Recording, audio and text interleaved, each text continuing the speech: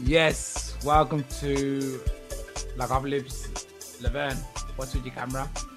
Oh no, 1 sec. I'm gonna see what's wrong with the camera. As for mute, as stop video. There you go. Welcome to Black Apocalypse from I don't know. Okay. Good. Yes, welcome to Black Apocalypse. I'm expecting. Hello there. Hey, what's going on? What's going on? What's going on? Hey Wayne, I'm good, honey. I just can't turn it on. I will come on in a minute. I'll be honest, man. Your hair's. You just came out of the shower. Your hair's up in a bun. No, it's not that. Literally, do you know what it is? I'll be honest. Then I've just come out. My nails took longer than they were meant to. Yeah. And I lift to get back to my studio, so I'm online but on the go. So I don't want you to be seeing me moving and stuff. So I'm in. I'm online, but I'm on the go. But I'm here. Does that make sense? Yeah, that's great. You know, that's a positive. I'm happy that you joined me anyway. You know, that's dedication, man. That's yeah, man. I would never do that to you. Never leave you there. Do you know what I mean? And that's the thing. I was a bit embarrassed because obviously I know you want me to show the screen, turn my screen on. So I apologize for that. But I'm here and I'm engaged. Good. You engaged? Oh no. Wait there. No, not like that. You know what I mean? I'm just messing. Yeah. Okay. You've done your hair. What? It looks different today. Have you cut it? No, it's just I washed it and it's just dry now. You know when it gets all dry. I forgot to oil it. Yo, that's okay. That's the version. Yeah, it's looking all crusty and you know. No, it doesn't look crusty at all. It actually looks soft and nice, but it just looks a bit shorter. I mean, yeah, it's not short. It's definitely not short. Look at this. I was just testing. Oh, it's just curly. It's curled up. Oh yes. Okay. So you love your hair, don't you, Wayne? Look at you. Because I haven't. You know what? To be honest, I haven't had hair for the best part of 16 years. Oh, okay. No, longer. Sorry, longer. Since I left school, 26. I was 16 when I left school, so 22 years. I haven't had long hair. I had my hair short, just a normal number 2 or under 10. Oh, so you have to show me a picture of what you look like with no hair. You know, actually, wait there. If you're lucky, I can pull you one up. I look like Idris Elba, man. You got what? Look like Idris Elba. You know Idris Elba. Okay, well that's a good look. Really? I'm gonna show you a picture, man. Hold on. I was got that nice slick hair, what do they call it? Waves or whatever. The patterns on the top. I was asking my mum. I was like, I bet that's my dad. Really, be honest. She was like, yeah. I was like, I knew it.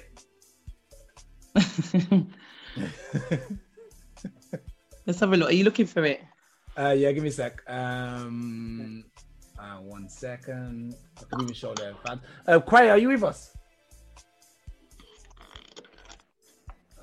Quay here? No? She's with us, but I don't know why. But yeah. She's with us, but her mic's not on. I gotta see. Yeah, mic's not on. I want to see if she's. Hold on, let me see. I'll show you how I looked. Might be lagging as well, isn't it? Wait, I'll show you this. This off. Yo, wait, hello. Ah, yes. Okay, wait. I'm gonna share my screen, okay, and I'll show you how I look. Yeah. Yeah. Actually, let me turn this music off first. Mr. Black Lips, turn off the music. Okay, because he's probably gonna go off anyway. And then I had this picture. Can you see? Oh, wait. Let's have a look. Can you see me? No, man, wait. No, not yet. Oh yeah. Oh, okay. Oh my God, I can see what you mean about Idris Elba. I'll show you a picture of Idris Elba because I got it on the very next slide. You are too funny, you know. Oh God. You give me my dad.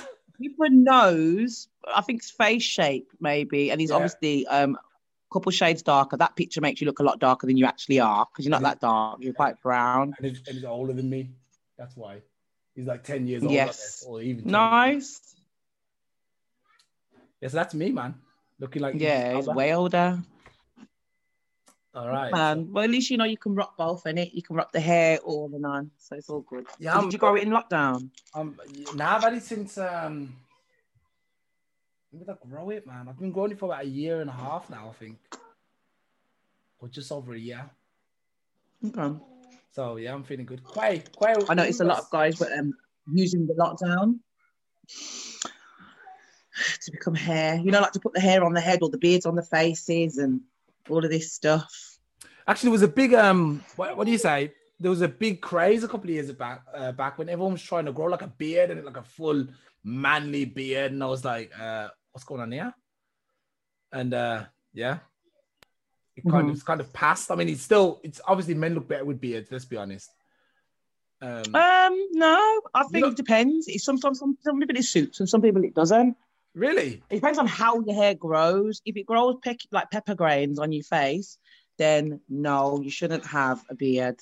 But if you get a nice, thick, full, healthy-looking beard, then yeah. Yeah, I don't get that.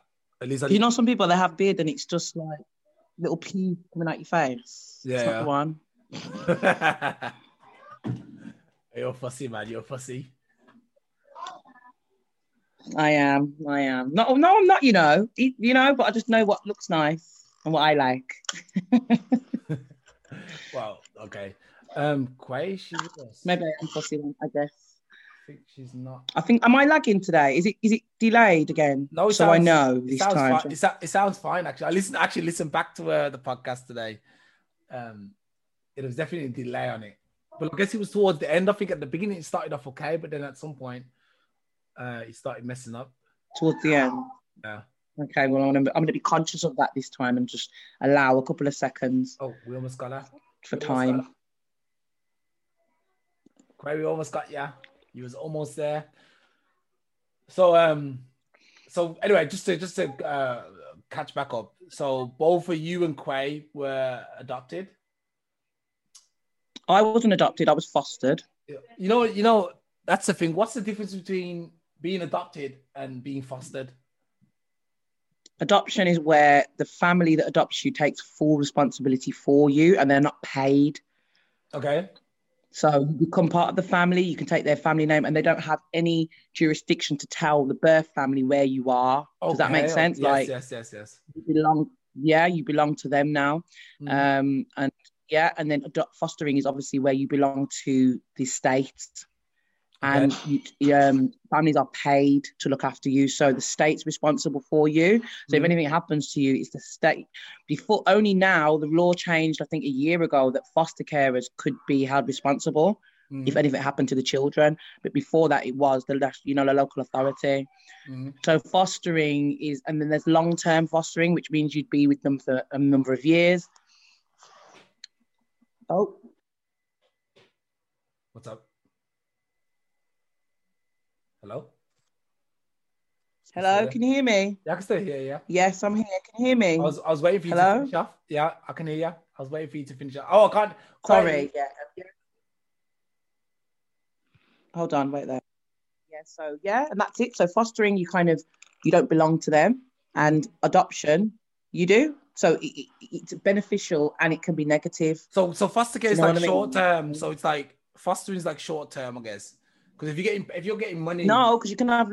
I was in long-term foster care, which means people can have you for over 10 years. I was there for 11 years okay, with one placement. But it just means you don't belong to them, so they can't change your name. You know, like they can't just get up and leave the country with you. Whereas if it's adopted child, they can do what they want. It's like it's their child. They gave birth to you. okay. Mm. So foster. So what you want really is adoption then. But although foster care probably No, works I for some. didn't.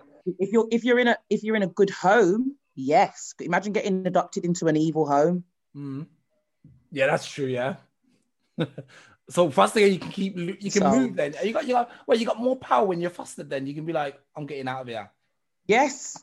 Okay. Yes. All No. right. You wish you could tell them that. They're not getting you out of there unless there's somewhere to get you. And this is probably what Quay is. This is why she's campaigning, because there's not enough places for Black children to go. So they end up getting adopted, or like what she's been saying has been happening to her. Yeah. Hold on. Should be having a problem with the microphone? Hold on. Oh, okay. The devices. Yeah. Right. Continue to talk. Sorry, Wayne, because I'm just going to mute while I'm moving, because I don't want to make too much noise, but I'm here. Yeah. Yeah. Okay. So so basically today's show will be based on, once we get Quay and obviously Laverne when she gets her camera on, will be about the adoption system. It's very, how can I put, it's very controversial actually. If you listen back to the first show, you'll find that, like, and I was actually just talking to one of my partners, and she was also adopted out, and she didn't really want to. I actually invited her on the show, but she didn't really want to participate because she said it's a very traumatic experience, and like, actually know what these people go through. It's knowing that it's actually likely that they'll end up in a madhouse or an asylum or like dead or something because of these experiences that they have to go through when they're young is actually a tragedy actually for anybody to have to go through. And I'm happy that I never had to go through this, because I believe my mother had to go through a little bit of this too. It wasn't too long or too bad because she obviously, her mum passed away quite early, so she had to go through a little bit. I know she doesn't like talking about it either, so fostering and all this stuff, it needs to be really looked at in society and figure out how we can definitely vet people who are, because I do believe, I think it's like school teachers actually. I think a lot of school teachers just decide to be teachers because you get 6 weeks off in a year, and it's you think it's going to be an easy job, but actually it's not an easy job. But you think it's going to be an easy ride. They don't like kids. They don't like teaching people. They're just like, okay, this is an easy path to take, so I'm going to take this path. And I guess this is the same with foster care. You could probably be like, okay, I'm going to take in a couple of kids, get some money off the state, and then, yeah, man, it'll be all easy. I can hear you guys now. Oh, you can hear us now. Oh, hi. Welcome, yeah, Quay. I can see you. Nice. Oh my gosh, I'm having the worst day. That's okay. Oh, nice to see you. Hi. This week, Mrs. Majors decided to. Yeah, but you'll see me in a minute. I'll be on shortly. She said something about not getting her makeup done on time, and that's what it was. So. My nails. I was in the nail shop, and I had, well, not nail shop, but yeah. What I want to know is how you go to. Now the sound went away again. How are you in lockdown? Oh, there we go. The nail shop. Can you stop baiting me up? Or do you know? Wait, what happened? She's Nothing. she somehow got her nails done somehow, but we're all in lockdown. But she somehow got her nails done. I'm just saying. I've got a shoot. When you do modeling, you got to do what you got to do out here. Yeah. You know. And I mean, you know how to do your own nails and stuff. Unlike me, I've been working all day, so I was just like, forget it. I'm going to start learning, but what it is, because I had the acrylics on before they they locked everything down. So I had to get, when you have to soak them off as they start snapping. Oh, yeah. My nails, the nail beds, all my nail beds are literally bleeding. So I just had to, I begged, please, it's for, filming purposes. We had to film. so she could use it for her business, just to qualify Wayne, okay? All right, all right, all right, all right, all right. Yeah, so I did that, yeah, but I'm all right now. But I'll literally, as soon as I've stopped traveling, my camera's on. All right, great. So Okay. yeah, I'll put it on gallery mode. The only thing is I need to kick this one out. So Quay, how's it going? We wanted to find out a bit more because last week we kind of rushed through everything. So we said we'll come back again this week and we'll try and take it a bit slower this week and find out, you know. So do you know what foster care is? Is that the same in America, foster care? Or do you just have adoption? Or is that the same thing? Yeah, foster care. I think it's called the same everywhere where with English language. Like it's they take you from parents and they give you to some other people. Okay. Or if you're lucky, they give you to some other people. Yeah. So so you I'm just not liking these angles.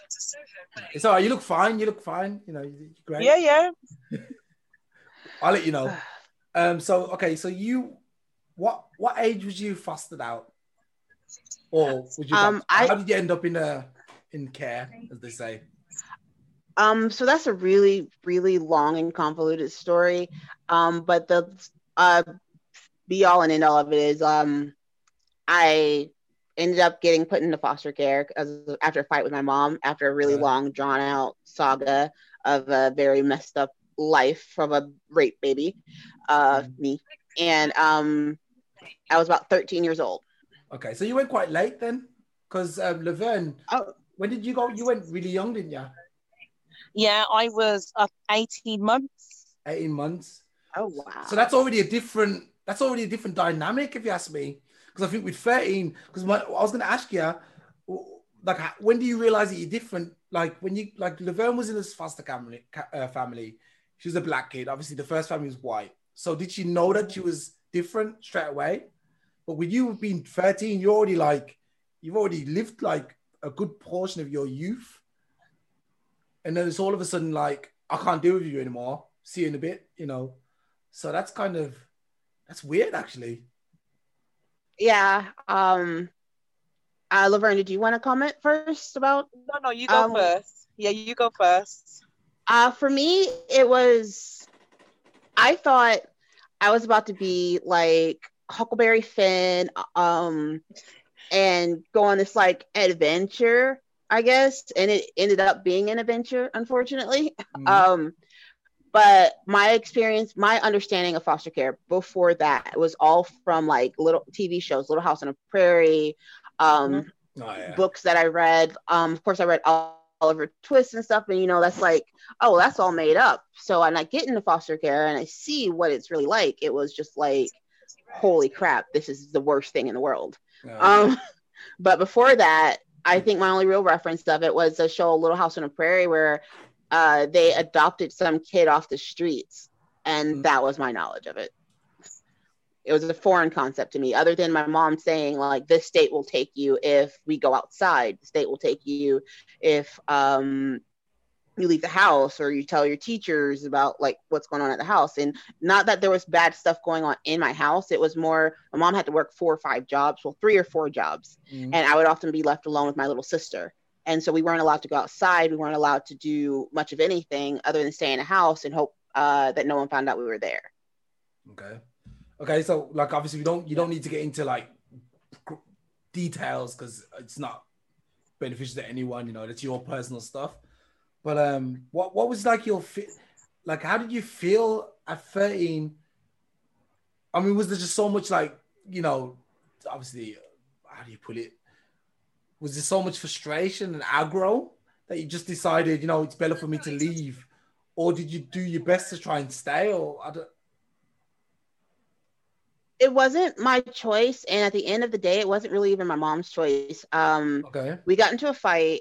And she told me not to be home when she got back. Now, if I would have stayed, we would have probably talked it out. And, like, it was that very much 13-year-old. I was teenage. Did I tell you guys this? Well, I told you guys the story last time, right? About the boy who tried to, like, force himself on me. That's kind of how this started. My little sister was officially taken away by her rich family. She was kidnapped. essentially. Some rich lady came in and told my mom she was going to help her, and then took my sister. So my mom had psychological trauma from that, and this was like weeks earlier. And then some boy came over, and we were watching wrestling, and then he tried to take it a step further, and I beat his ass. And in response to that, he told everyone he banged me. Got back to my mom, and she's like, "Oh, you whore, blah blah blah." And I said, "Well, I'm not stupid enough to get pregnant when I'm 13." Like below the belt punch, not knowing that she had been raped.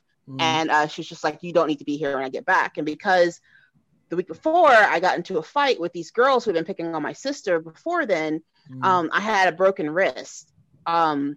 So my mom slugs me and I get a black eye, plus the broken wrist from the fight where this grown man brought golf clubs and gave them to his nieces to beat the crap out of me. I still won that fight, by the way.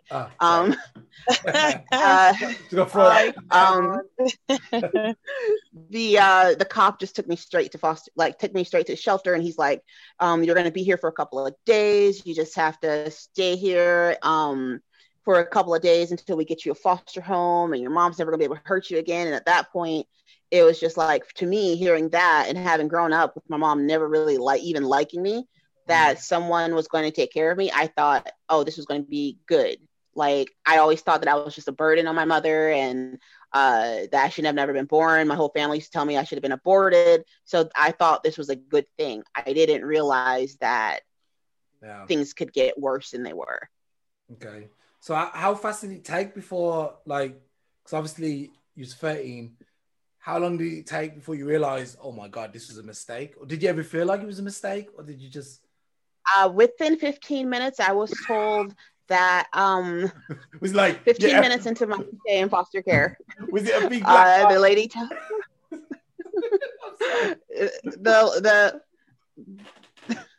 the lady was like, the intake worker told me to try to call family members who I didn't know any. We had just moved to Georgia. And she was like, "You don't want to be here." And I said, "Well, when can I go to a foster home?" And she said, "Girl, you're 13. Don't nobody want teenagers. The only way you're going to leave here is if you go to jail, a mental hospital, or a group home if you're lucky." Oh my God. And then I was like, "Oh, fuck." And there was no option to go back. Was it pride? No, my mom didn't want me. Like, you have to understand, my mom had gone through severe trauma. For starting off with, probably starting off before me, because her dad was abusive to her mom. But he actually ended up killing somebody shortly before all this happened too. And then we watched him get killed on TV. Wait. Pull it back. Wait, I didn't catch that. Your dad? Oh no, you heard it right. Wait. Man, I'm back where I was last week. I'm back. I know. Like, this is just so intense. Wait. It sounds so much more interesting than it was at the time. I can imagine. So, my grandfather was a woman beater, and he beat the crap out of my mom. Not my mom. She said all he did was spank her, but he beat the crap out of my grandmother. He beat the crap out of her children. And eventually my grandma left him for my other grandpa. Yes, I'm related to myself technically, but not like bloodline. But so she left my one grandpa for my other grandpa, my dad's dad. That's how my dad got into my mom's life. And he never really recovered from her leaving him. And he was always alone, like almost my entire life. I don't remember him ever having like another wife or anyone. Everyone else was getting married, but my grandpa was still pining over my grandma. And eventually he did end up getting with some woman, and it was really bad for him. They went to Minnesota, I think it was Minnesota or Wisconsin. And she pulled a knife on him and tried to rob him. And then he pulled a gun on her and shot her. And then, so he killed her, and he's like, "I don't want to go to jail." And he's flipping out, and he holds himself hostage in the park. And it's all going down on TV. He's like the first black guy, first mentally ill person who I've ever seen the police kill, on the news. I was 13 years old watching this, and, that's so sad. Oh, that's horrible. Yo, that's Grandpa Willie down there. Yo, that's Willie. Yes, it was exactly like that. Everyone was like, oh my God. And so we're gathered around the TV. They're like, Indiana man is holding himself hostage in Minnesota. And so it's all there. And then it was like an hours and hours and hours long standoff. He's just begging to speak to his children. And the police are like, F you. And we're all like, where's the hostage negotiator? And they're like, there's no real hostage but himself. So there's no one there like negotiating with them. And then finally he gives up and he points the gun in the air. And then, he points the gun at the police, and then he points it in the air. He points it back to his head, and then he drops it. And the second that gun hit the floor, when the police were like cleared, he can't shoot back at us. They pumped him full of bullets. Really? See, that's yes. That's for a split second, I watched my grandpa getting shot on live TV. That's crazy. That's that trigger happy, thing that goes on in America, man. I don't know if it's like that everywhere. I don't want to tarnish everyone with the same brush. But it seems to me that the police are very trigger happy in that country, and they're willing to just, especially if it's a black guy. Yeah, that's what. Well, if they waited for hours though, like why shoot him after he drops the gun? Other than, haha, you can't shoot us back now. Yeah. I don't know, man. I'm sure. Yeah, carry on. So yeah, so the hard part is anytime someone asks me like, how'd you get into foster care? It becomes this whole different thing because there's so many layers. We're talking a family that is exactly 2 generations removed from slavery. My grandmother was raised by an Indian school runaway, allegedly. That's the stories I hear from my family, but I'm waiting on seeing the res card. Here in America, the Native Americans have these like cards, very Hitler-esque. And it dates back to when they couldn't leave the reservation without that card, or else they'll like get hunted. Yeah. So I'm waiting to see that proof. But the story goes, my great grandma ran away from an Indian school, and she ended up with. So there's one trauma. Great grandma separated from her family, tortured in an Indian school so bad she ran away. Raises her kids. Who knows what that was like? Grandma's being beaten, by some ex-slave or the father of an ex-slave. I don't know, but basically a lot of generational trauma. Yeah. I think that's normal. It's normal, but it's also not, because it's normal in that this is stuff that Black families in America have to deal with, and Native American families have to deal with in America, but it snowballed. There's no way, like we were at the time, from what my mom tells me, her family was middle class. Very, like, we had a big house. My grandma had like this huge house in the middle of a suburb in Indiana, and our whole family just snowballed after she left my grandpa, who was a wife-beating child molester, essentially. So this woman decides to survive and take her kids away from this man who's brutalizing her, and the punishment for that is the next 2 generations of her family just struggles. Like they're drowning. I think that's what happened after the whole Black Wall Street episode, and we built ourselves up, and then one guy gets blamed for doing something that he didn't do, and then obviously the usual thing happens. The guys go crazy and start killing everybody of one race, and that's the same thing when I look at, even when I think of my mom, and her parents came from Jamaica, obviously, to England, but didn't come with anything and never set up anything for them. So that means my mom's gonna struggle. We're going to struggle as the next generation.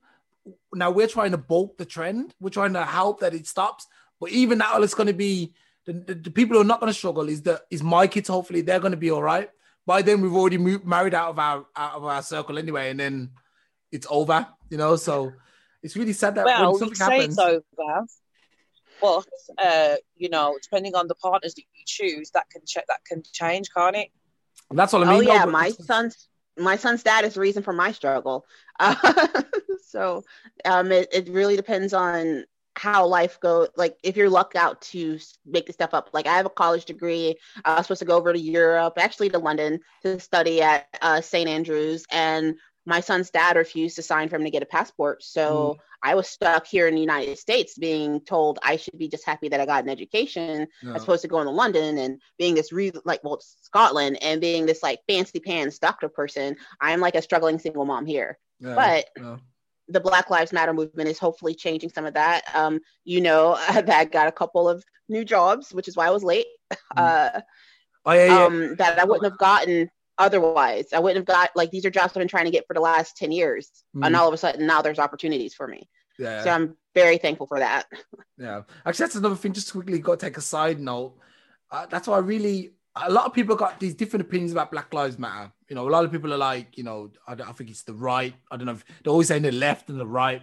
I don't really understand it. The right used to be bad. It used to be like right wing. And then the left was always like the liberal people, the hippie guys who love everybody. But for some reason, it's changed. So the right's good now and the left's bad.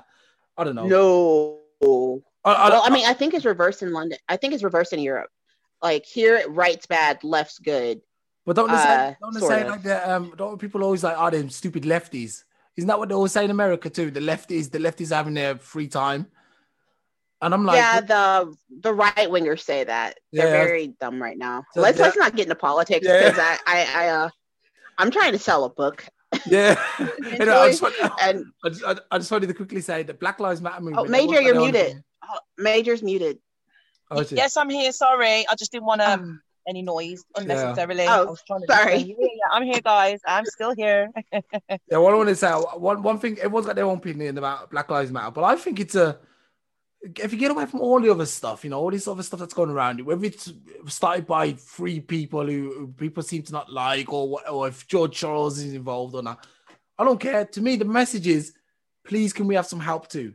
That's it. Can we have some help too? Can we come on the same level? Can we get a middle class? In England, there's no black middle class. Yeah, I agree. There is no black middle class in England. There's no black middle class in England. None. You got the. You know what I found out recently? What's that? There's no black middle class in the United States except for like in a couple of select cities. Like I grew up in Atlanta and I thought this was just how it was for black people. And then I drove across the country and all I saw was immense poverty, like make you cry kind of poverty. Yep. So and that's why I'm always saying that's all I want with Black Lives Matter. I understand there's white people who struggle. I absolutely understand it. Less than black people. Come on, let's say we have 50% of the black people doing well. You know what I've got to say about the struggle for black people? And I think that Quay, right? She's experienced the extreme effect of the struggle as a female. Because you see, as a male, she would have a complete different story. I'd be in prison. Being a black woman and a black man, the pain is real, but it's different.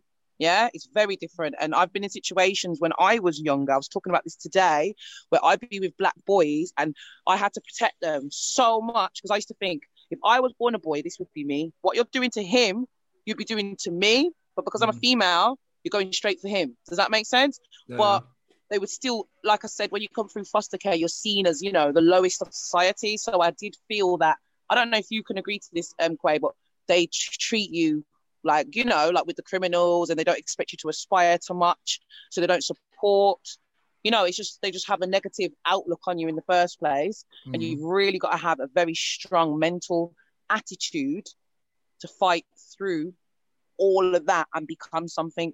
Yeah.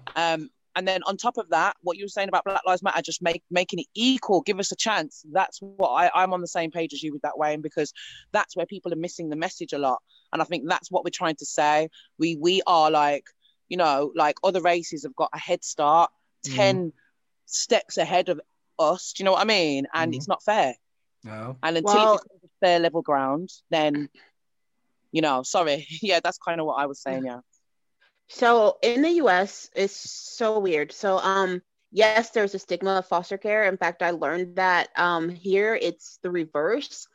So foster care does everything it can to make you a criminal, to make you into a statistic. There's nothing that anyone will ever tell me to convince me of different, just the way that they funnel children into the prison system. I told you guys last time that the first time I went to jail was for playing baseball.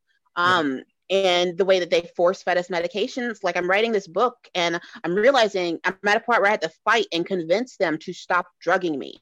And I've never heard of another person of any socioeconomic class of any race having to convince someone to not medicate them for a condition that they didn't have. Like they get paid extra in money in government grants for the mentally ill kids that they have.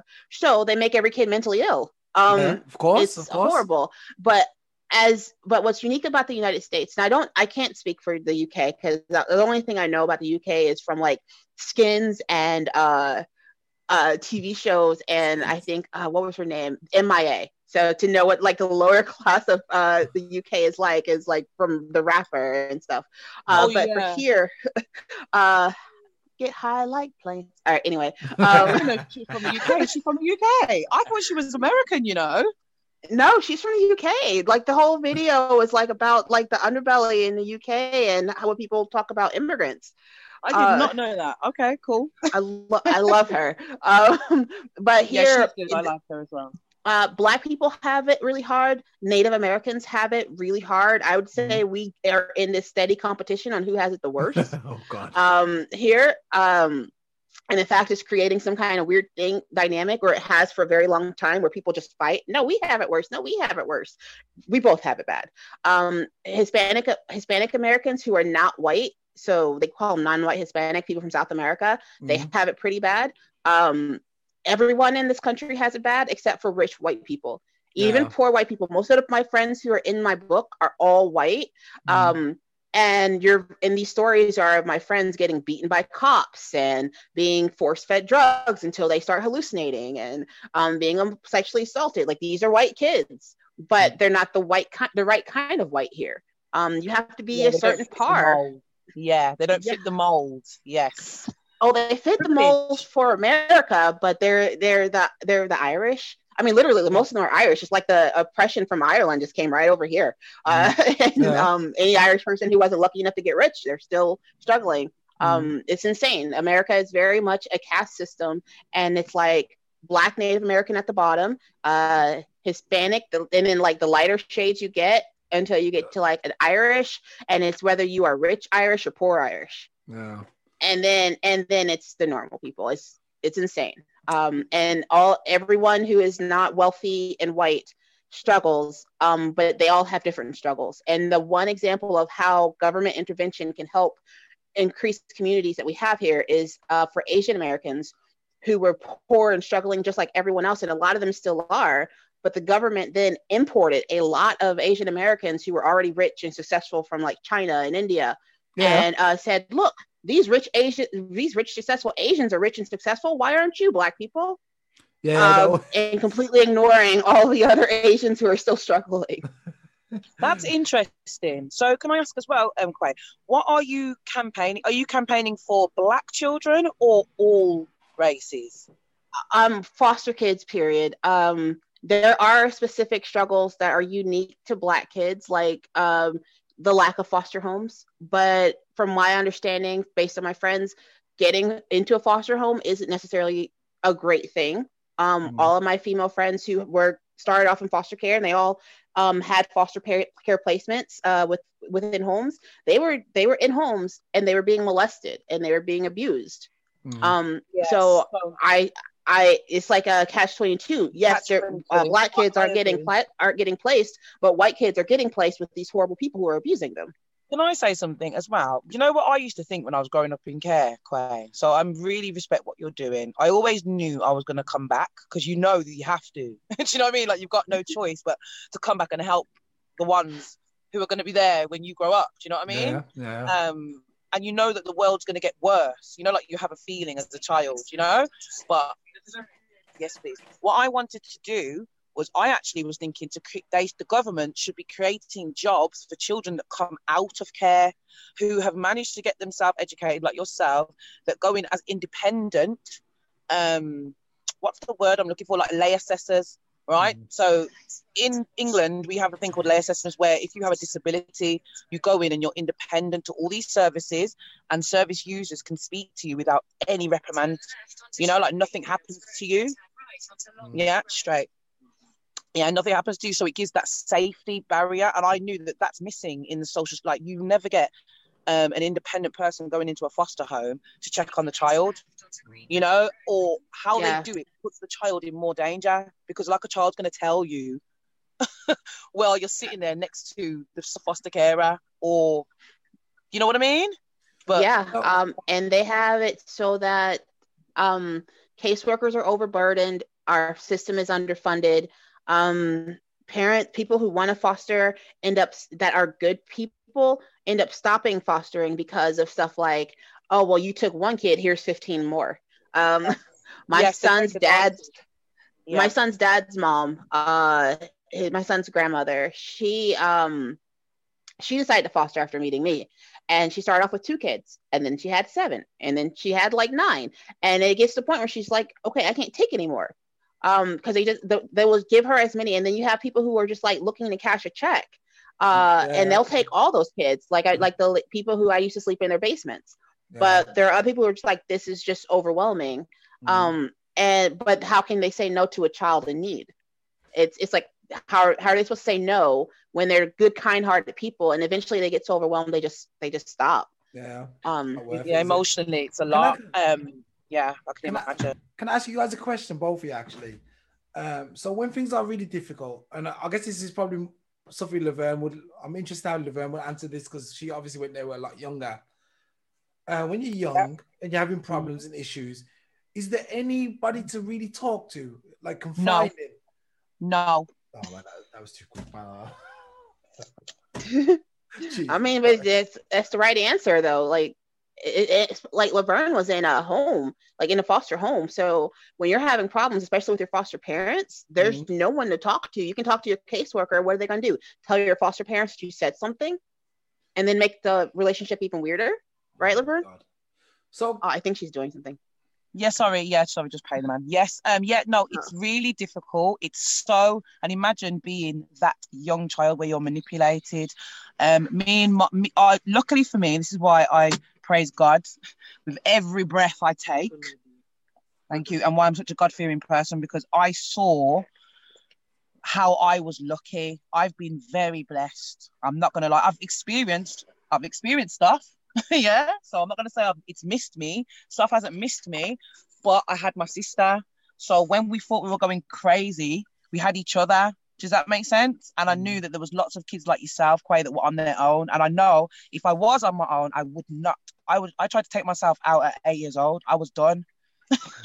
8 years old? Yeah. 8 years old, I was like, no. You did not create me to be abused all my life. I'm sorry. Bye. And my sister was like, stop being a dickhead. And I was just like, no, I'm going, but because I couldn't leave her, I had to stay. So it was just like, yeah, if I didn't have her, I would have gone. All the stuff you've been through, hell no. For me, I had the luck of being in a group home where there was a bunch of different kids who had all experienced varying degrees of everything I had experienced, whether they had just came into care or had been in care their whole life. And then there were for every bad staff member, for every 4 or 5 bad staff members, there's one good one. And there's a truly, really good one named Mr. Eric, quote unquote, air quotes. That's not his real name. But he took a special interest in me. And I think it's because he realized I had like a little baby crush on him. Look,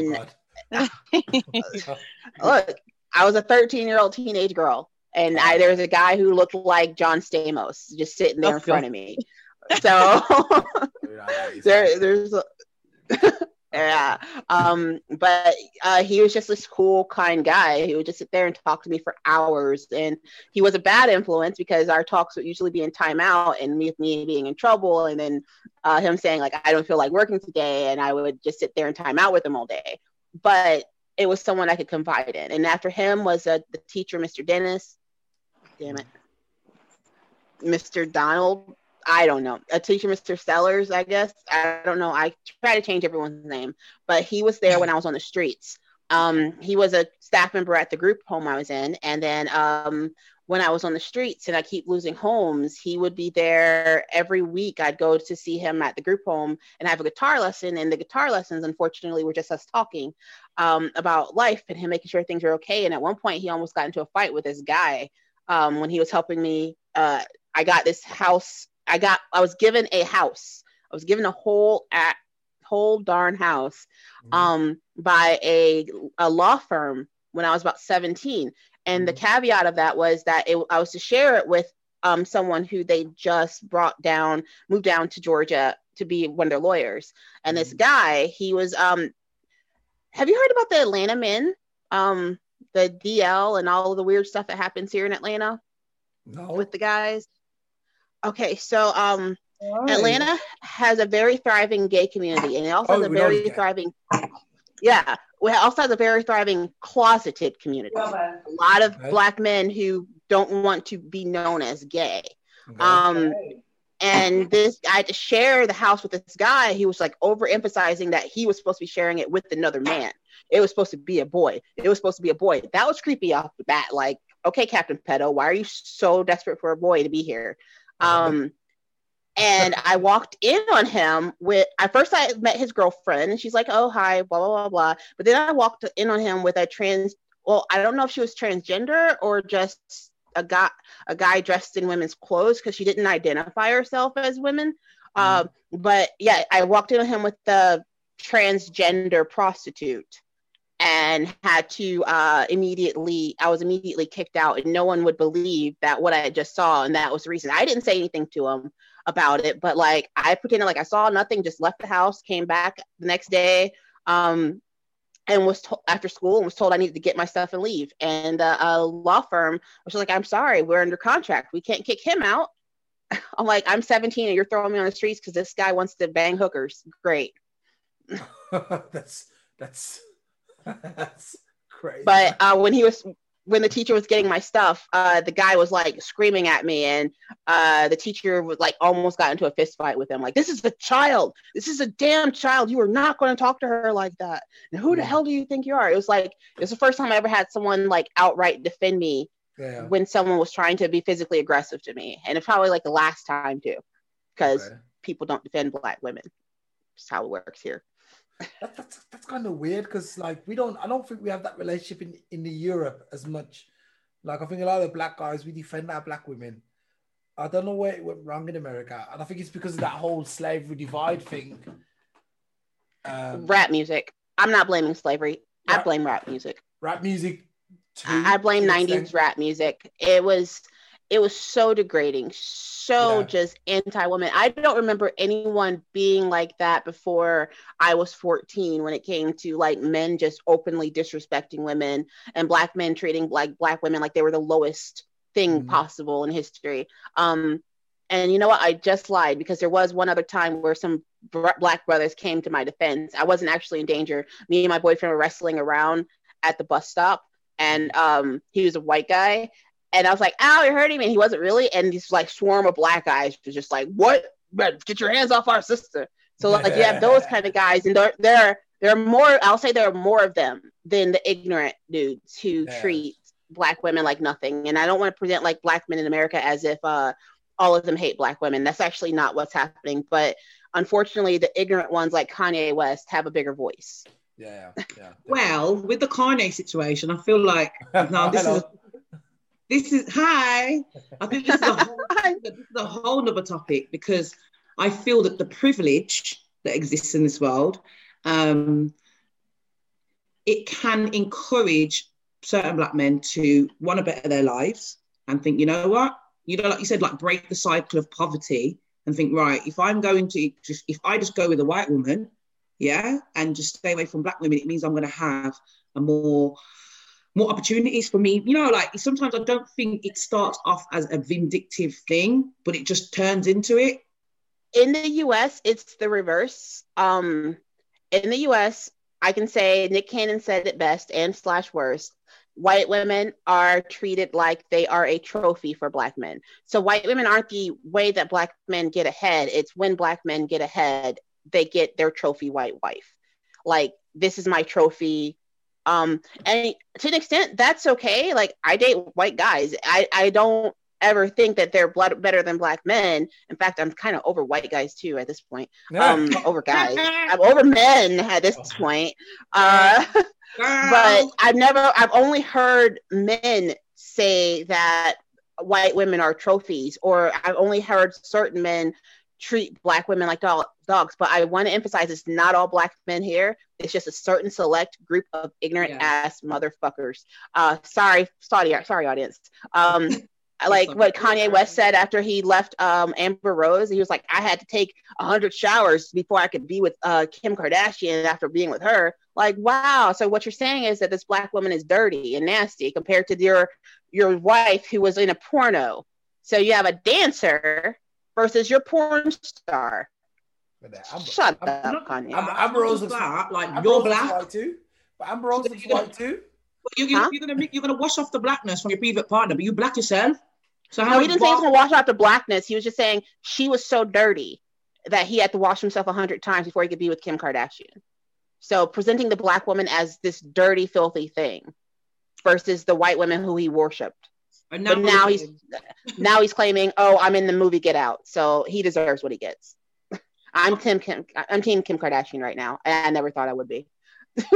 Are you? But that's out. I don't even know what's going on. I don't know anything about them. All I know is that she's divorcing him. I'm like, yes. No, but you know what? I was speaking about this the other day, and I still stand like I was saying today, actually, with my nail guy, right? Basically, I was saying to her, I would like to touch and I need to address the relationship between the black woman and the black man, right? And I want to do an experiment, and it's going to be like a social experiment. It's going to be a dating one. And I'm going to put decent black men or, those that want to be decent, want to learn or feel that they are, and women who are decent, black, and put them together. And yeah, I'm going to try something here. So you're more than welcome to get involved with me, Wayne. And that. There's actually a need for that. They just started an app called Black People Meet. There are black people who are actively seeking other black people. Like, I hate that I'm presenting this idea of what the United States is like. The conversation, the conversations that need to be had as well. I want to definitely make sure that I'm having these conversations, because I find that people like to do things and skip over the problem because you haven't addressed it. Do you understand what I mean? Like, because we need to learn, and I need to hear it from a black man's mouth. Actually, can I chime in a second? You know what I think? It's not really it's been scorned upon for the longest time, especially in America, for a black man or a black girl to be the white man or woman. So could it be that we're just going through a phase where everyone's kind of like, when you finally get something new, it's like a bit of a, we're going to try this. And maybe in like... unfortunately, in America, black men and white women and black men and white women are a new thing, because in the old days, if a black man was with a white woman, he could get killed. But white men have been raping... White men have been raping black women since slave times. I mean, that's just how it is. And in fact, the case that got it to where we have interracial marriage was between a white man and a black woman. But because of this weird dynamic, like, I was walking down the street once when my son was just a baby, not even with his dad, and he's just like little. Like, he makes Drake look dark skinned, to put my son in perspective. He's a very fair skinned little boy. Yeah. And when he was a baby, he just looked like a little white kid. And I had black men who were the quote unquote the new Israelites, or whatever they're called, black Israelites, screaming at me, calling me a slave master's whore. And I thought it was just them. But then I had that repeated to me by black men occasionally as I've grown up and had my son. I mean, as he's grown up, and they see him and they're like, oh yes, that's why you like the slave master stuff. And in the same voice, they will say, this is why black men don't like black women. Like, okay, so it's okay for you to be with a white woman, but it's not okay for me to be with a white man. Like, I think it's the same as what Laverne said last week about. That's the same level as racism, really. That's just the same level. They're like idiots. They're both sides, and a lot of trauma as well. I went to white schools, so like yourself, when you don't have any, there's no option to have the same race, and you realise I was building very beautiful relationships with my friends. Didn't care. It doesn't matter what colour they were, and there was a few boys that I could tell they liked me, but because I was a black girl, they didn't know how to approach me. Does that make sense? But so it was a thing where, and I didn't want them to approach me, so I used to deliberately just swerve any opportunity that they could have, right? And the only reason is because I was like, if I go with a white boy first, it might completely change my perception on a black boy. So I want to get to know what a black boy is first, because I am a black woman. So I think, like the awkwardness of, not awkwardness, but you know what I mean? The differences. I thought, let me go with someone who's the same first, because I do want to explore. I've always said it. I said to all my friends, now I'm older, I can say it with my chest, right? I will be bringing men of different race. I will explore the world, because what the hell? It's boring. Like, I love black men, but it doesn't mean, I I'm a black woman and I must stick to one race. I don't believe that we should be like that. But well, we're treated like property. We're often treated like property as black women, like our women, blah blah blah. And if I sit down with a white man and go into a coffee shop, the dirty looks that I get is unreal. So I know what you mean. I get dirty looks. Same with my kids. They're light skin when they were younger, and a lot of white women with black mixed race children used to nod at me. And I used to be like... And because they go through the same crap. My first love ended up having a baby with this woman. And he told me all this horrible stuff about it. Turns out she's just this great woman and he was a piece of crap. He's a piece of crap. But he's like from when I was 13 and he's like my puppy love. And so I befriend her. She marries this black man and has a very dark skinned kid. And so she has one white baby, one black baby. Meanwhile, my first love's mom is trying to get me to date him or one of her sons for some reason. And I'm like, this doesn't make any sense. And it was because I didn't want more kids. And the problem with her, with the ex-wife going with the black man, was because she didn't want her grandbaby having black brother, like a black brother or sister. And I was like, well, you're trying to get me with your son. And she's like, yeah, but that's different because you don't want kids. Oh my gosh. So it was like this, the problem wasn't that even the dating, it was the procreating of more of different race children. And so she, wherever she goes, she gets called like she's on welfare too. And especially if she went through a period where she was raising her nieces and nephews so that they could stay out of foster care. And so she had like 3 white kids and 1 black kid, and people would just give her the nastiest looks. And she's like the nicest, most caring person, the one who stood up and like took all these kids in from her family so they didn't go to the state. And she's being treated in her own community as if she's like this welfare queen. So the white girls get that unless they're super rich. Then it's like they're trophy babies. But down home white girls, when they have kids who are dark skinned, especially if they have another kid who is white, they are treated like absolute trash. And I feel like it's an idea that women are property. I mean, even the idea of black men with white women, the trope of that isn't that they are attracted to white women. Some are. Like, I have plenty of friends who just date white girls or date black girls or date Asian girls. It's not a property thing, but then you hear some of them, and I do want to emphasize that I'm not talking about all men, say stuff like Nicola Cannon, white women are a trophy.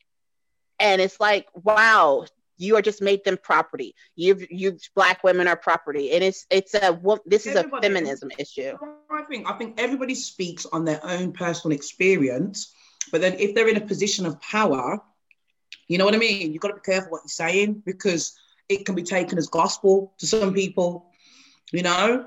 But I don't take anything people say, you know, I take everything as an opinion, like that's your personal thing. And I feel like my experience is just taught me to challenge everything. Yeah.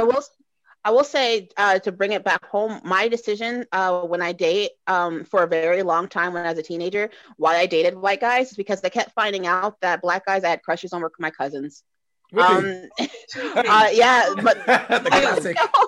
So like, yeah, my great grandma had 10 kids. My grandma had 10 kids. My grandma on my dad's side, my great grandma on my dad's side had like 6 kids. My grandpa has like 9 kids. My dad has 9 kids. So there's like all these people who I don't know. And a lot of them moved to Atlanta. And I think the worst one was I had the hugest crush on Ludacris, like the biggest fucking crush on Ludacris. And yeah, well, he's hot, right? Yeah, he's my cousin.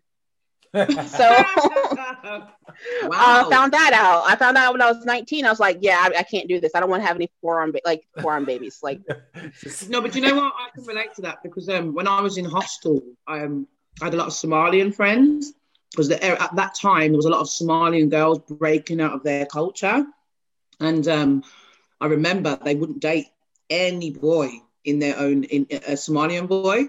And I was like, why? They'd be like, nah, man, that's my cousin or my brother. Or they're like, nah, do you know what I mean? And it's real. So, you know what I mean? It's individual to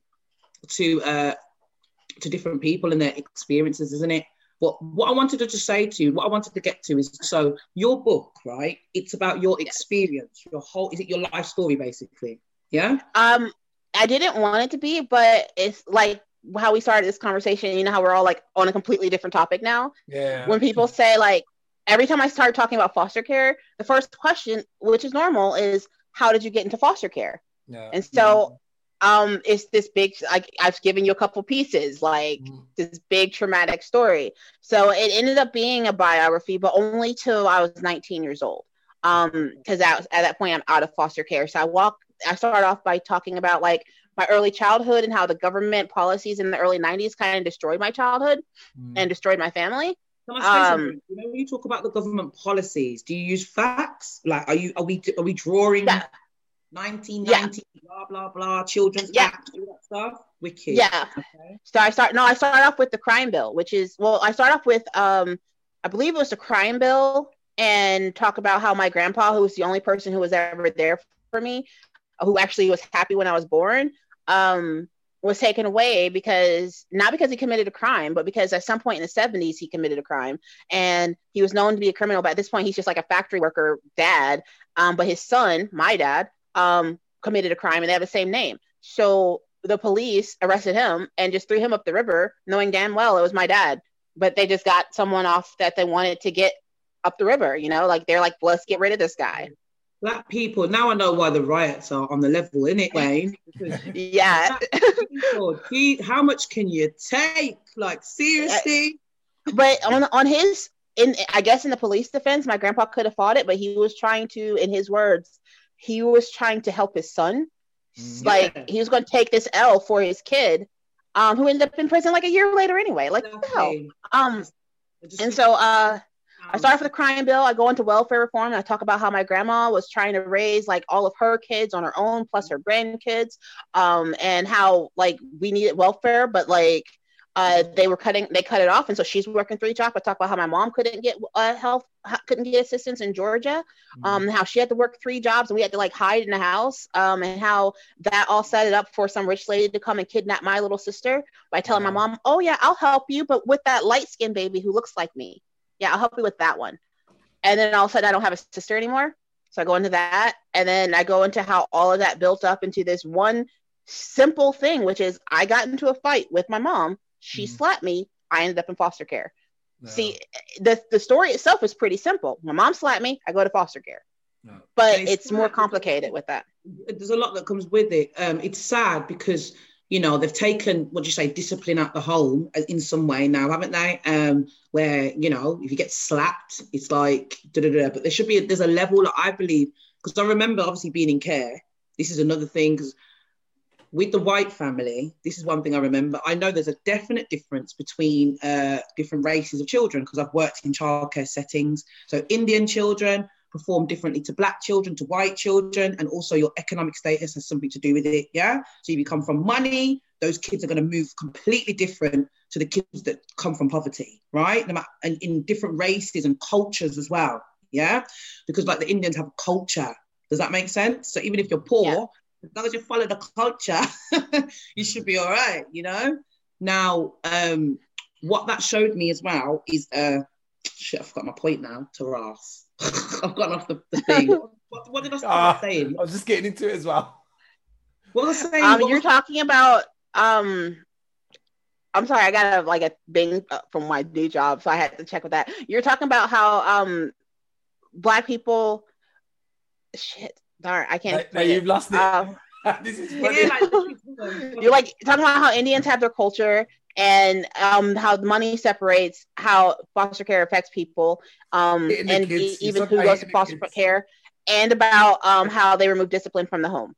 As people get hit discipline from the home, right? Okay, so with the discipline, that's it. That's what I was going to say to you. So with the white family, because I was black, I was obviously a black child, yeah, and I was like 2 years old, and it was there was no poverty in this household, right? And now you've said it, I think we probably were the trophy kids. Because I'm thinking, why in the 80s did they put me and my sister as black children, not mixed race, in that type of environment?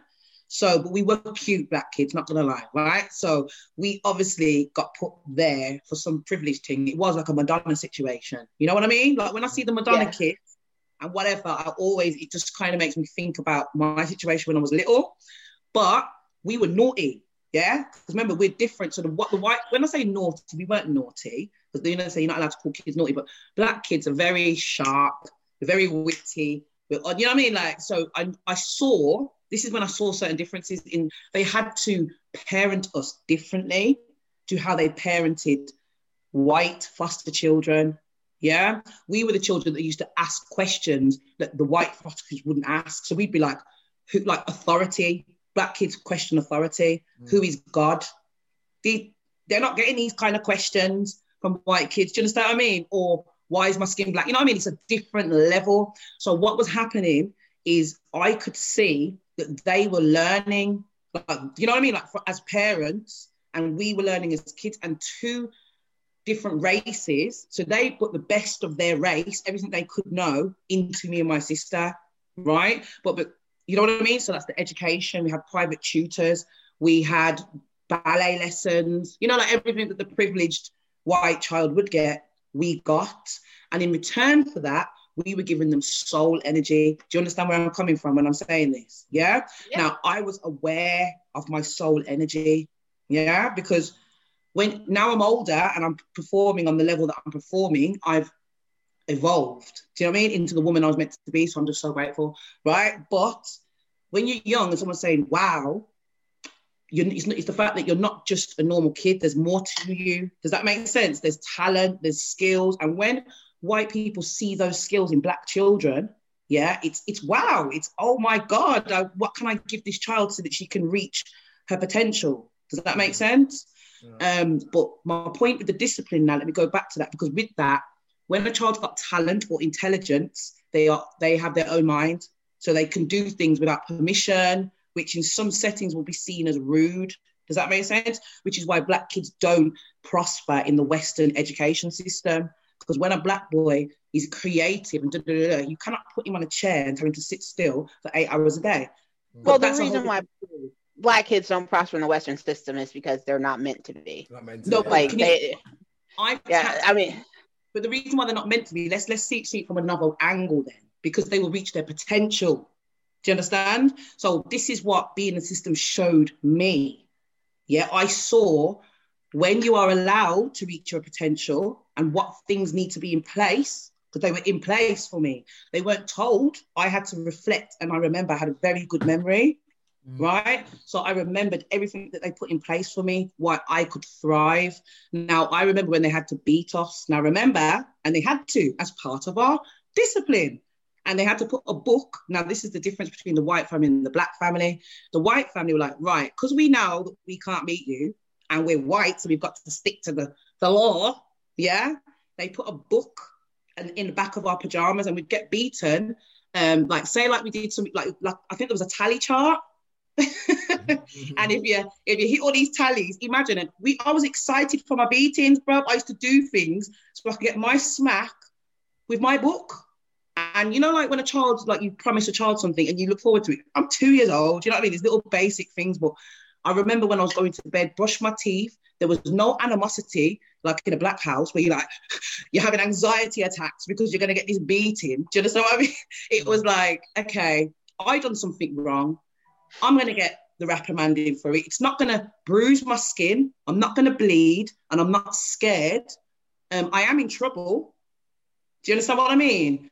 But that's the consequence. And I think because I was 2, 3, it was appropriate. You know, when I look back at things like that, right? It really has curved who I am today, because they didn't turn around and say, don't be naughty or don't be who the hell you are. They were like, this is who you are. You're cheeky. You're this, you're that. Doesn't mean we don't love you. We still love you how you are, but we need to still put some, you know, they were like, we are the boss. So this is how we show you that we're the boss, you know? And then my respect for them, I will go over the knee. Can I go over your knee? Put you over your knee. No, you didn't put me over the knee. I remember these conversations where they're like, you're not supposed to be laughing. You're in trouble. And I'm like, yeah. So I'd act and go, it's hurting me. It's beating the damn book. When I got to the black people, Jesus have mercy. This is what I'm trying to say. Oh, man. I shouldn't even say these things, but I'm going to say what I got to say, yeah? I must have said something like, you know, like, because this is the thing, when you're in a white household, you can speak your mind, yeah? If I'm looking at, you know what I mean? Like, if you look at someone, you think, you smell. Doesn't matter if you're big or you're young, you smell, or you're ugly, or whatever it is. Like, a kid just says what they see. So because I'd come from that environment, when I went into this environment where there was a lot of things that I felt scary and ugly and just strange, I used to say like, ugh, what's that? And this and that. My mouth was constantly bleeding until I just stopped talking and I became a mute. And that's what I'm trying to, and I saw that and I think I had to be taught, obviously, that this is our culture. You are not a white girl. Yeah. And it was just like formed into me because they were like, yo, you're whitewashed. Like, because I'd be like, oh my God, they just hit me. Oh, I have a joke that I say like about how it is in America. So in America, this is how spankings are looked at. All right, Black family, spank you. You ain't. Wait, can I get a timeout? What? You're not white? Go get my belt. Asian family, can I get a timeout? Do I look white to you? Go get my belt. Latino family, do I look white to you? Go get my chancla. All right. And then it goes like white. And then you get a white family that's like from the South. It's like, do we look rich to you? And like everyone beats their kids here. Like it doesn't matter if you're white. Already, like everyone beats their kids. Like no, people can't admit it. And I'll get to that in a second, but everyone beats their kids. It's a standard form of our discipline here. I didn't beat my kid, and I paid for that heavily. Okay. I learned about that kids need to be spanked, and like I say, beat, but like I mean like a spanking, like pop the butt, yes. Blah blah blah blah. There's a line between I can't name a single person who I know, whether other than some super duper rich kid who I'll tell you what their discipline was, that didn't get spanked. I had a conversation with this white guy who had a huge crush on from a college, and he was just like, I wouldn't be where I am if my parents didn't beat my ass. And we were in med school. We were in college on our way to trying to get into med school. He's a doctor now. So it's a very Southern thing that everybody beats their kids, and across the United States, everyone beats their kids except for super rich white people. And they do weird stuff. No, it's because they don't have the same. No, I have to say super rich. I don't mean just like, I mean middle class beats their kids here. Upper class beats their kids here. You have to get to a level of like where it's crazy, where it's just like, oh no, Timmy has to express himself. And the one kid who I know who came from that environment, his parents made him wear diapers as a punishment. And he has this like huge mental complex about it now. Mental health. Like they would make until he was 11, by the way, and older. So when we were talking about taking discipline out the house, I tell you, everyone beats their kids, right? But the people who get their children taken away for getting spankings, and I do mean simple spankings. I don't mean drawing blood. I don't mean beating them until they're black and blue and can't walk. I mean simple spankings are Black kids, Native American kids, and Latino kids know not to say nothing. But like my son went to school, and why do they know not to say nothing? Please explain it. Because the grandma's a killer. Because there's old school attitude. So back when I was a kid, it was like, go tell your teacher I beat your ass, and then I'll beat your ass, and then I'll like take you to school and drop you off at DFAC shelter, you know. But that part has kind of gone away. But I think a lot of my Latino friends are like, yeah, if I went to tell a teacher that my mom hit me, I just get my ass beat worse. And so I think that's still a thing, but I can't speak because I'm not a Latino. I don't know. I just know that from what I was told by my Latino friends, they're smart enough not to say anything. Because when my son went to second grade or first grade, and I told him if he mouthed off to me one more time, I was going to pop his hand with a ruler. He went to school and he told his teacher he's afraid to go home because his mom was going to hit him with a ruler. He did say that part. And I had an entire DFACS investigation swarm on me, threatening to take my child because I told him I was going to pop his hand with a ruler.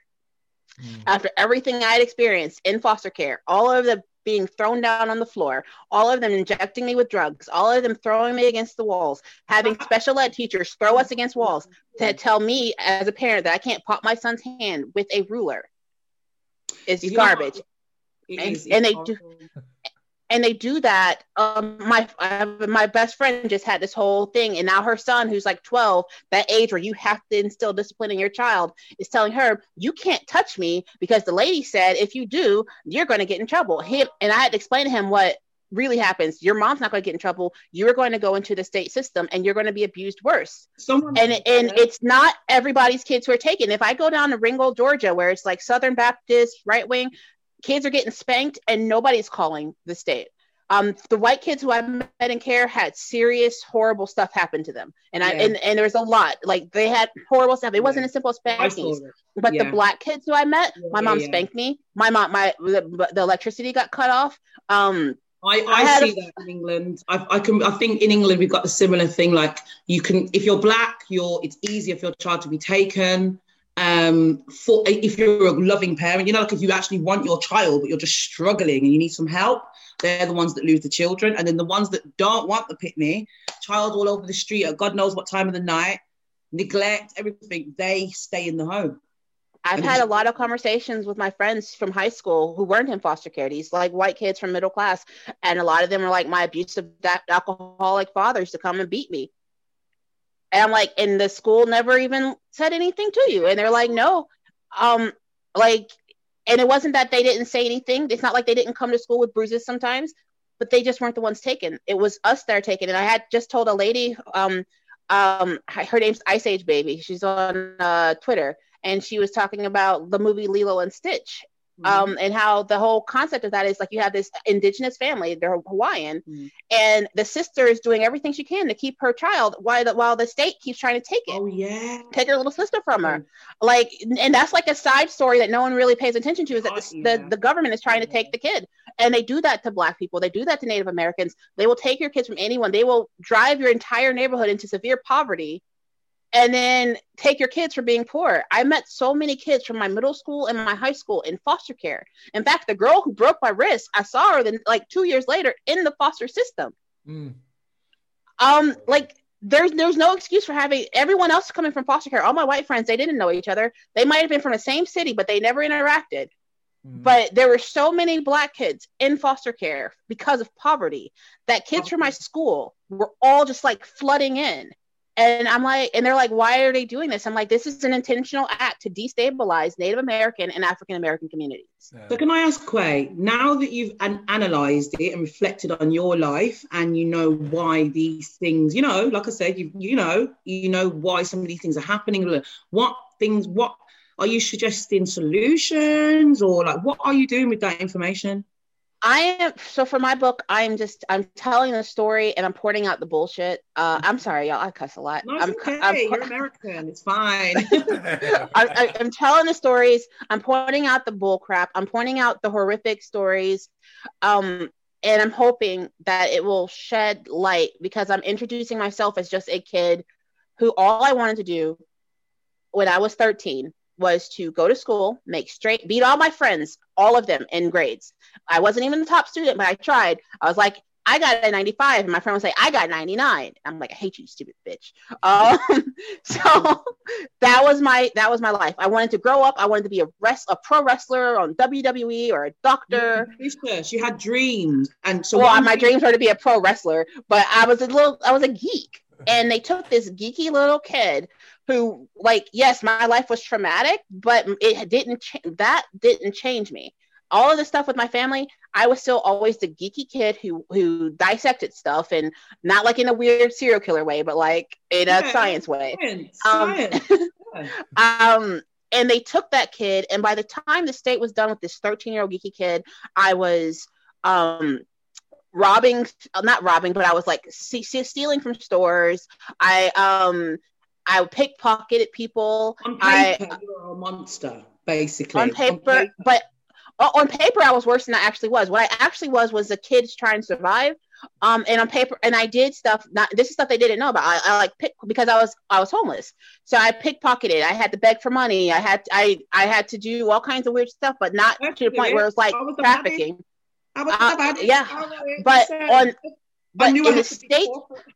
Hold on, let me say it. So I did have to do stuff that I wouldn't necessarily do, like the stepping on the girl's neck and like but I never lost that part of me. And I'm walking people through this story of how the state changed this child who just wanted to survive. And at the end of it, I still just wanted to go to school. My final struggle with the state wasn't about being medicated. It wasn't about being abused. It was just, please let me go to school. And they were like, no, fuck you. We're not going to enroll you in school because we don't have to. And that was my primary thing. And so I'm trying to get people's eyes open to what kids are going through. And in the end, I do point out all of the government stuff that caused it. And I do point out that I found out later that they said I was a prostitute, which just keeps coming up. Like, people just keep, do I look like I'm attractive enough to be bought? Like, come on now. Like, I wouldn't pay for this. Then again, so I can push back against that. Some girls who look way worse than you are making a killing, 6 to 7 figures from selling their body. Yeah. So you don't have to look any particular in that area. Well, so they said I was a prostitute. They said I was an IV drug user. All of these things that are being spread by the state. And I noticed, and like, you're on my Facebook, so you saw that crazy cousin of mine who said, he's like, I post, like, I now found out that now I know who was spreading that I'm a lesbian drug addict prostitute. And apparently that's like the go-to thing to discredit someone who you hurt, is to tell people that, oh no, they're a drug addict. Oh no, they're a prostitute. Oh no, they're gay. And I had the same issues with the state spreading the same rumors. And I'm just like, all I want to do is go to school. I never used IV drugs. There was one time where I had sex with this guy. I was like 17. I snuck into a concert. I hit it off with this college guy, and we were really hitting it off. And and he's like grinding on me in the middle of the concert. This is like the best thing ever. And we go back to my hotel room because I'm a grown up and I can do what I want because I'm all of 16. No, I was 17 at the time, or 16. And we sleep together. And we wake up the next day, and he's like, I don't have any money. I was like, what? That's the closest thing I ever came to prostitution. Was having a guy mistake me for prostitute. Yeah, and it happens to all girls, darling. Don't watch that. That happens to all girls. I've never asked a girl. I've never asked a girl. You're like, okay, I'm to owe you. I've never done that. No, guys, it happens. It happens. That's like my first one night stand. It's like, I don't. How much is it? Well, you should have asked me how much I charged up front, dude. I mean, come on. Like, where's the ATM? At this point, I want money now. There's a lot to unpack there, but so, like you said, so you're telling your truth, and that's your story, and giving a voice to those kids that have got so much potential. They want to learn, and and I hope that it opens people's eyes. I hope that it reaches out to these yuppie people, and I'm hoping that it makes Black people become foster parents. Okay. Every other community has this push. Native Americans are like, they are passing legislation like, you cannot keep taking our children from us, like, because they do you okay so how do you get your message then out to the people? Oh, you mean, what do you mean? So, like, you when they hear your story, you're like, you want it to inspire them to get in there and think, you know what, forget this, let's get in there and help these kids. It is to shock. I want people to find it within themselves. So I want Black people to hear the story about this Black kid who was taken away from their community and never got to go back until they were adult to decide to be foster parents. I want white people to read about this horrible thing that's happening and decide to become foster parents. Good foster parents. What I'm trying to say is then, do you think that your book is going to be enough to get that message? It's 2 books. No, I'm writing 2 books. The first one is about the foster care system. The second one is about being homeless. And my goals that I'm pointing out is to create change by making people realize what's happening, because they don't talk about these stories. Even right now, I'm having an issue finding a literary agent because people don't want to hear. I've actually want to hear stories that feature foster kids, don't want to hear about foster care experiences. Literally in the, when you can Google it yourself and you'll see a couple of agents but don't want stories about foster care experiences. They want adoption stories, but they don't want foster care stories. They don't want the bad stories. They want to present, keep people. Smart. So for instance, I'm just going to tell you how I tackle, I don't know if you've seen my page, but I am aware of this system in terms of, yes, they don't want to be exposed, right? But there's a way, because like, you see the book, the product, that is the gold right there. You've got the gold, the treasure, but it's about bringing the horse to the water. This is why I asked you that, because marketing is my thing. Yeah. So what I was trying to say is, so by telling the stories and by getting it out there, at the end of the day, the goal is to open people's eyes. But it's also to take the money that I make from it to push change, because money in America is what matters. Right. My son is like, when you sell your book, are you going to run for Senate or Congress? And the answer is honestly yes. There was Good. one Now in our presidential primary. Oh, you kept not letting me get through the end of it. So like not president. I at least want to run for Congress. I would never want to be president. But there's power, because with what you have, that knowledge, that experience, you have so much power. And a book alone, yes, that's your story. But you're gonna have to push some people. You gotta kick some ass. The book is for the money. The book is to hopefully inspire people. I never wanted to actually tell my story in any form, except for maybe TV. So the book is to get a series sold, a TV series. When I get that series told, and it's like in the houses of Americans and they're seeing the struggle, it will inspire people. And the reason why I know is because I've inspired people to become foster parents. One of my friends from college, after hearing me speak one time, she changed her major from English to pre-law, so that she can become a child advocate. My son's dad's mom, who probably shouldn't have became a foster parent, to be honest, was inspired to become a foster parent. I know I've gotten at least 3 people. And so imagine if this story is told on a broader scale. So I don't even have to be too preachy about it to get it out there more. But I'm going to take that money, whatever money I get. One, I'm going to set up myself and my son to be more stable so that I can become a foster parent if I can, because I'm not sure if I mentioned that's one of the bigger issues here, is that when you come from a group home lifestyle and they send you to jail over and over and over and over again, you get this criminal record that can make you not be eligible for a foster parent.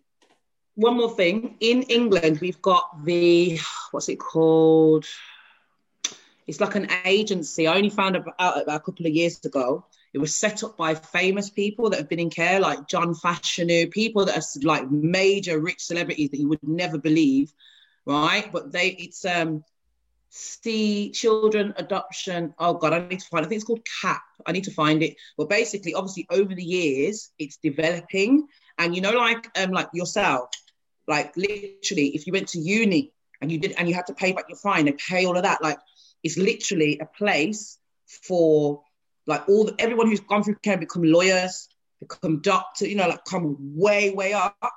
They volunteer their services in this company. That's what I wanted to create, and that I tried for a very long time to try to do, but I didn't have enough social collateral or power. And the foster kid youth that are getting famous, like your Tiffany Haddish, there's one lady from soap opera, that I can't remember her name. Apparently, someone told me Eddie Murphy at some point was in foster care, but I don't remember that seeing it in his bio. They either push it under the rug because they don't want to be known by it, or they've had traumatic experiences that they don't want to be known. Comedy routine, so they're not telling tragic stories. And I have to imagine that Tiffany Haddish has some story, because she got her start while she was sleeping in her car. I've read her book. Story. Tiffany. Yeah, I mean, she told her story in her book. But what I'm saying is, like, beyond telling the story, like she just started a initiative for foster kids to go into media, for example. She's doing her thing, and you know, this is the thing. Yeah. Okay, one thing. But if you cut me off there, it looks like I'm talking shit about Tiffany Haddish. No. Oh, what I was trying to say is, like, a lot of celebrities don't want their story told, and the ones that do, like Tiffany Haddish, it's limited because they've had limited experiences for it, and there's a limited scope. I mean, she's not like a multi-billionaire, like if Oprah had become from foster care. That there's like some kind of give back. And what I would like to do is start something like that similar. At this point, I don't know anything that is there. I tried to start a mentorship thing through some foster care organizations that I work with. And it's in its infancy. And what I keep being told is there's already nonprofits doing this stuff. So let them do it and just give them money, which I guess is where I'm at right now. Don't do that. That's like giving Red Cross money. Or these Good Samaritan organizations who take the money and split it up. Look at that scheme. Remember a couple of weeks ago, that Feed the Children scheme that was giving out £30 lunches a week in England. £30. At the end, all they got, I think the kids were shopping for about £2.50 or something, and the rest of the money was diced up into little bits to everybody else. Nah, man, criminals. Keep just doing what you're doing. Whatever your vision is, Quay, do your vision, because that's been given to you for a reason. My goal is to not make it my life. Is to make my life something that creates change, but I still have a goal of not having foster care be the center of my life. Yeah. There needs to be an end to it. I hear that.